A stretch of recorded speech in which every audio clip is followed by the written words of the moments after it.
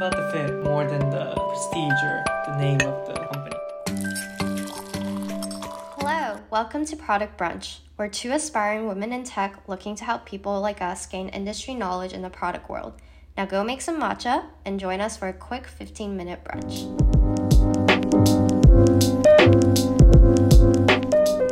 Michelle and I are super excited today to host Hiro Aoyama. Hiro is a product designer at Facebook working on all things payments. Hi everyone, excited to be here and talk about my experience in breaking into tech. Awesome, there's a lot to unpack in this episode, but before we dive into anything, I was wondering what was your background before tech and how you pivoted into the industry? I came into college as a pre-med first, studied the usual stuff, chemistry, biology. My first exposure to tech was during freshman year when I went to this hackathon, just randomly. My friends invited me and then I just went. There, I saw like a bunch of people making stuff, making apps, making websites, thinking about what products to make, and really liked it. I didn't really know design or tech at that time. I just went to the hackathon to listen to ideas and talk about ideas. And then slowly I was introduced to design afterwards. You mentioned that you were pre-med when you were in Emory and you went to the hackathon and saw what all of these people do. So we were just wondering how you decided to change the way your career is going from being pre-med to going into product design. It wasn't like I flipped the switch and I switched immediately.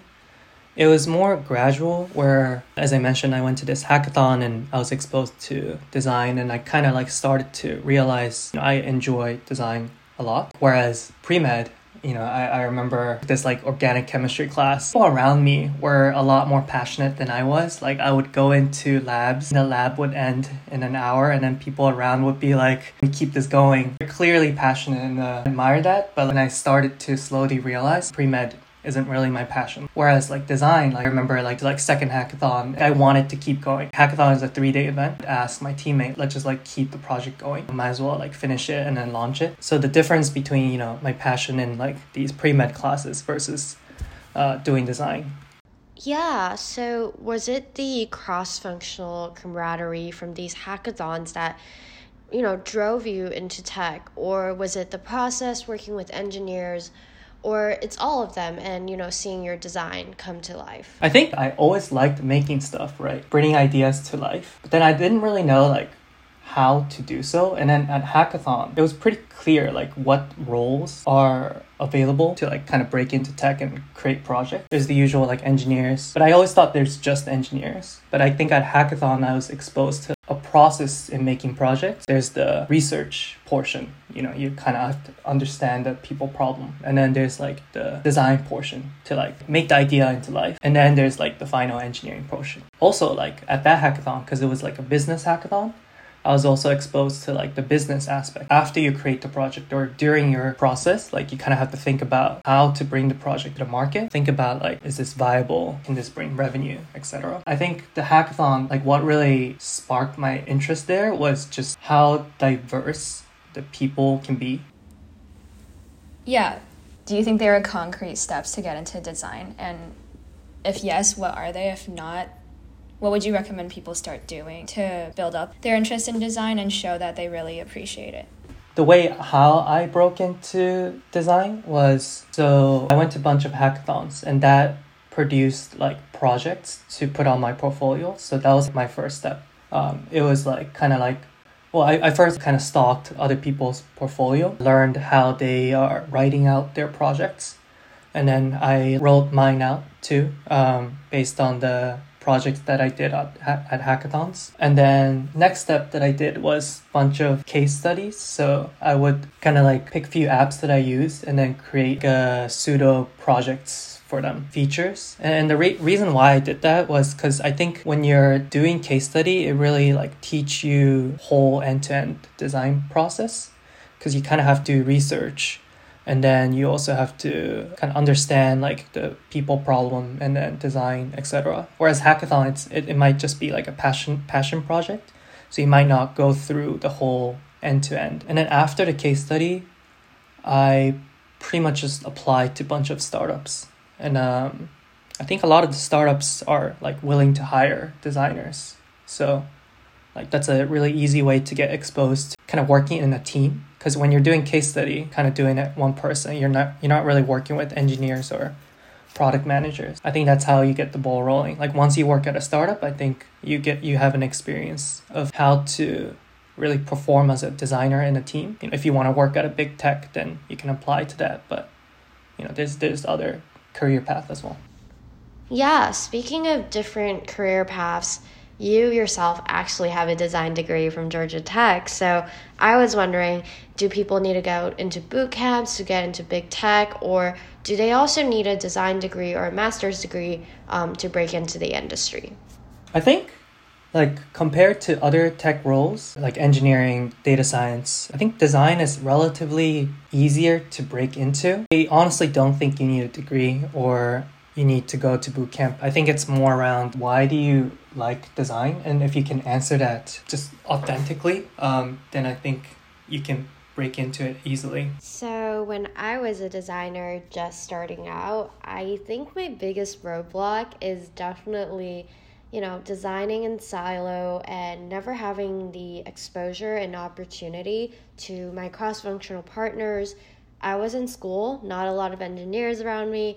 I didn't have a lot of designers to create my work. So what do you think are some common roadblocks or mistake areas that new designers would usually face when they try to pivot into the industry? I think there's several common mistakes that I see. One is for sure this idea that you're working in silo. When you're doing case study or when you're making the portfolio, you tend to always work alone. And then you go into this vicious cycle of you work for hours on the portfolio and then you look at it later and you start to think, is this good enough? And the way, that's a common mistake. And the way you break that is seek other people's opinion of your design, right? Even if you're maybe friends or family who are not even designers. I did that a lot when I was trying to break into tech. If I can explain my project to, my mom who doesn't know anything about tech or design, then I'm probably doing a good job, right? Because then she'll understand the whole process. Or like if she understands the whole process, it means that I'm explaining it well, anyone can understand.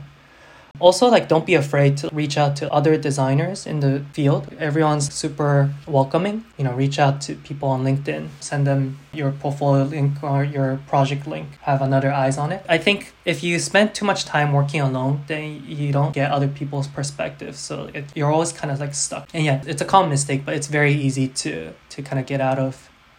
I think other common mistake that I see is you like never worked with other roles. That's hard, right? Because if you don't work at a company, how do you work with engineers kind of thing? But the way I approached that was I went to like a bunch of hackathons. So I think that was really nice. I got to work with other engineers or students who are engineering major. I think that's really important because as a designer, you knew what is good design, but you never really understood how much time or effort it takes to build that design out. So once you start to work with engineers or be exposed to it during hackathon, you'll start to understand like, oh, this design would take X amount of weeks versus this would only take X days. So maybe I should go with this one first. And yeah, you start to get conscious around timing of the project too and the whole roadmap, prioritizing like which one to do first, which one takes less time to test out kind of thing.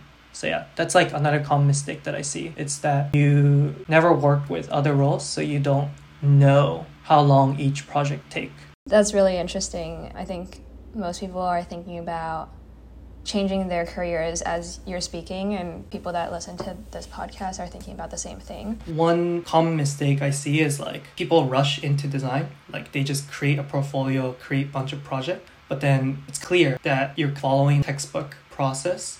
You don't actually know why you like design, or like you might like lose track. I personally know why I like design. It's because I like understanding people problem. I think that comes through when I'm designing Facebook or personal projects, or like when I'm explaining the process. When you first want to break into design, get to know why you want to, and then follow through, right? Like when you're doing the projects, etc. I think it's really funny because you pointed out basically all of my common mistake areas when I was getting into design.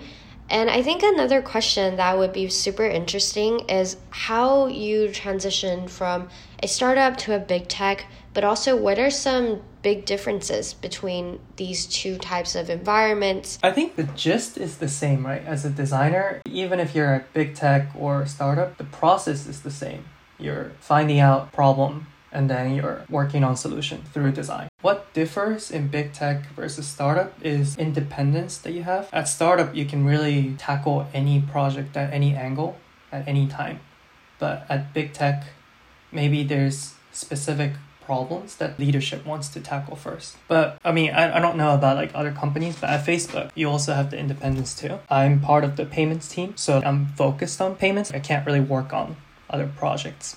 I think even at Facebook, I am given the freedom to find my own projects if I want to. But I think at startup, where everyone's working towards the same goal, it's very easy for a designer to get more passionate and really dive into various problems. I think the mindset is different at startup. Definitely the creativity that you get to do at a startup is a great space to grow as a product designer. So I think you mentioned about working at Facebook. What would you say the interview process was like? I started Facebook as a product design intern. The application process for that is pretty simple. You just apply online and then there's 2 rounds. First round with a recruiter and then second round with a designer, broken down into 2 sections. One is app critique. You and the designer pick an app to talk about for like 45 minutes. You just kind of casual conversation around what you think is good design about the app and then what you think can be improved. And then the second part is portfolio reviews. So you just pick 1 or 2 projects to go through and then kind of explain one of your past projects and your design process there. I think overall what Facebook's looking for is your experience in design, but also like who you are as a designer. Which part of design process do you enjoy and are you good at? Yeah, that's super insightful. In terms of the internship process, how did you kind of secure the return offer? Did you set early milestones with your manager about, working again at Facebook after the summer? Do you have any advice for people who are going through the same process, etc.? Facebook internship is pretty structured. So you come in, you set a goal. Like they want you to get the return offer, right? So it was pretty much set to success. I kind of knew where in the design process I liked, but I never really specifically knew different types of designer words, right? Facebook has like 4 archetype of designers. One is, it's more like strength. So the first strength is product thinking. You're good at kind of thinking through people problem and have a really good hunch at what is the right thing to do. And then second is strategy. So you're really good at driving the roadmap, prioritization. And then third is prototyping, design excellence. So you're good at prototyping. Third thing is design excellence. So you're good at prototyping or UI, or you're the go-to person for creating the mocks. And then fourth is people skills. So you're good at driving the cross-functional collaboration. So yeah, there's 4 of these like strengths that you kind of excel at. Obviously, you can be good at all of them, but as an intern, I think I was told to kind of pick 1 or 2 to really be good at during the internship and show that at the end of the internship. So yeah, I picked the first 2, so product thinking and strategy. And then while I was doing projects, I really focused on those. I think that's how I secured the return offer. These archetypes, what makes you successful at Facebook? Are there specific culture norms that you guys have that you really appreciate, or speed that you guys work at that drives you and motivates you? At Facebook, there are a few cultures. So the more you're kind of aligned with that culture, the more successful you'll be. One of the culture is moving fast. So as a designer, I'm sure there's different archetype out there, but if you're a designer who really likes to design the whole thing and take your time to design the whole system, it might not be the best fit. Because at Facebook, it's more important that you're moving fast and you design a bunch of A/B tests to figure out which design works better. So that's like one thing. Another thing is, I kind of mentioned, but like idea of being data informed. So as a designer, you need to be able to be good at data, figure out how to run simple query to understand people's behavior through data. One example could be, because Facebook has a lot of users, if you want to figure out which design iteration is doing better, it's very easy. You just release 2 versions and then you figure out which button has more clicks, etc. And that's how you can make a simple decision like which of your design is doing better. But the reason I say data informed versus data driven, so we say data driven would be purely base your design on data, but we try not to do that. We try to say data informed, where data is informing you, but you should make your final decision not just through data, but also other research as well, kind of understanding people's behavior behind. I think there needs to be a good balance, right? It's like you're moving fast, but you're also taking your time to understand the data and using the data. Being able to do both would set you up as a successful designer. That's really interesting. When you were talking about being data informed and the decision process, that usually takes not only just you, but you and your product manager, you and the engineering team. So what happens when you guys disagree? Like, what do you guys do and how do you guys reach a consensus? I think disagreement happened because you guys are not aligned. What I tried to do as a designer is try to get involved as early as possible. Maybe like I'm the one who brought up the problem or like the idea, or like when that happens, I'm also there, so that you can discuss about the success metric really early on. So you and the whole team understand what success looks like for this particular project. The more you do that, the less conflict you'll get later on. A lot of the conflict happen because the vision of success that you have versus the PMs have is different, right? A lot of the time PM is after a specific metric, and then we're also after metric, but we're also after the whole good experience. Maybe sometimes the good experience doesn't always come with direct metric. But if you guys can predict that in the beginning, and the way to do so is when you're discussing the problem, maybe you're already thinking about wireframes or lo-fi prototype, and then you can discuss about metric as well. So you're predicting the outcome already, and then you're not going to have any conflict later on. Yeah, I totally agree that, balancing the thin line between metrics but also driving impactful design with efficiency is super difficult. So when you do actually face pushbacks from your partners, how do you resolve them respectfully, and what are some tips that you love to share? That's an interesting question. I haven't faced that much pushback lately. The whole team is pretty aligned on what to do. But sometimes some pushback might be, this is pretty specific to Big Tech, but at Big Tech, because I'm working on Messenger, some of the design system is already in place. So I can't always introduce new components. I have to follow the Messenger components. It's not really pushback from engineers, it's more pushback from the Messenger designers. And the way I try to resolve those is, let's say I want to introduce a new component specifically for my project, but that component doesn't exist. I always try to run small experiments. Like that component is not exposed to billions of people yet, it's more exposed to 1%.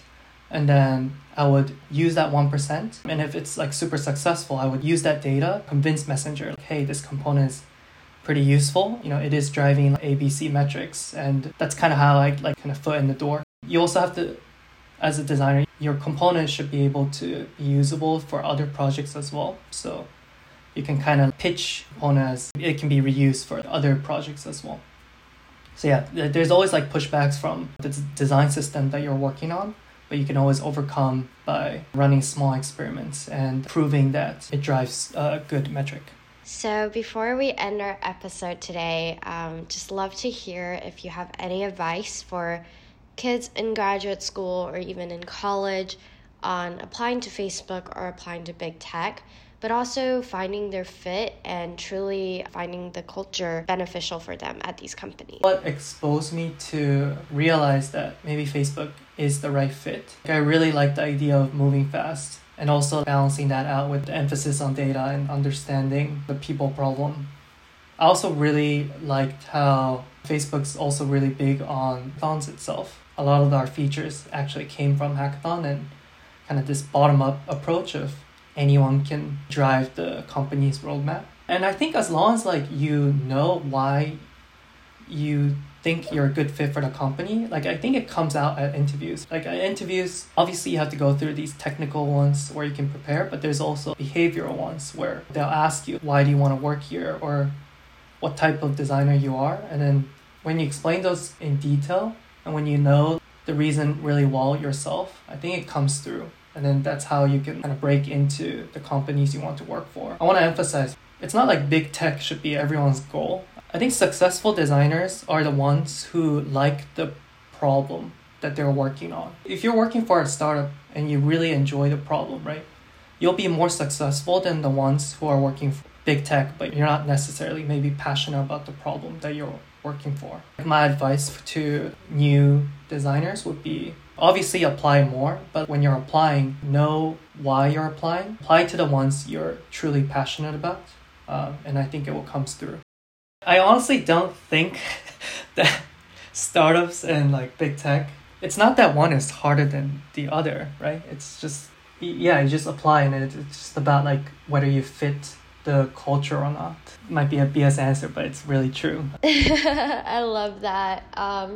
Yeah, it's been great having Hiro on our show today, and we're super excited to watch him grow as a designer, but hopefully this has been helpful to all of our listeners. Thanks everyone. I'm glad to be on Product Brunch. Thank you, Hiro, for joining us today and for all of the advice you've given on breaking into product design. We hope everyone enjoyed hearing about his experiences and see you at our next episode.